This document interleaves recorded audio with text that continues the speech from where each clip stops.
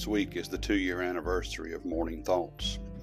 Today is episode 733. I wasn't sure exactly where this would go when I started it, but today I'm blessed to be able to continue to go on. People have asked me, when will you stop?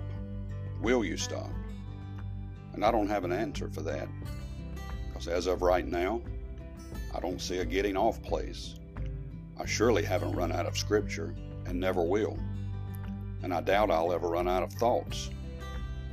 But I'll continue as long as the Lord allows me to continue to press on. And I find this scripture. In 1 Timothy chapter 6, it says, "But thou, O man of God, flee these things, and follow after righteousness, godliness, faith, love, patience, meekness. Fight the good fight of faith. Lay hold on eternal life, whereunto thou art also called, and hast professed a good profession before many witnesses.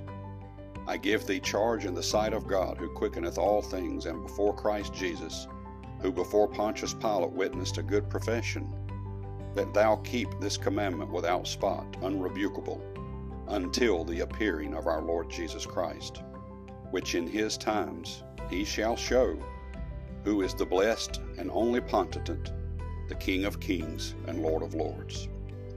There's a day coming, but he tells me to fight the good fight of faith, to lay hold on eternal life, to keep going, to do these things that I have been called to do.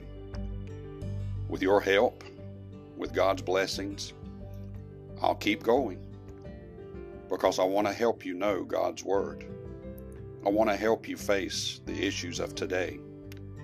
God has helped me, and I believe it's my charge to help you.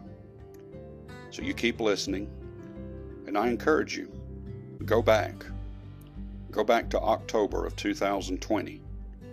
Find those first messages, listen to them, share them with others. Find the ones that you haven't listened to. Go back and listen. There are many there, and I'll keep pressing forward, and we can all do this together. May God bless you, and have a wonderful day.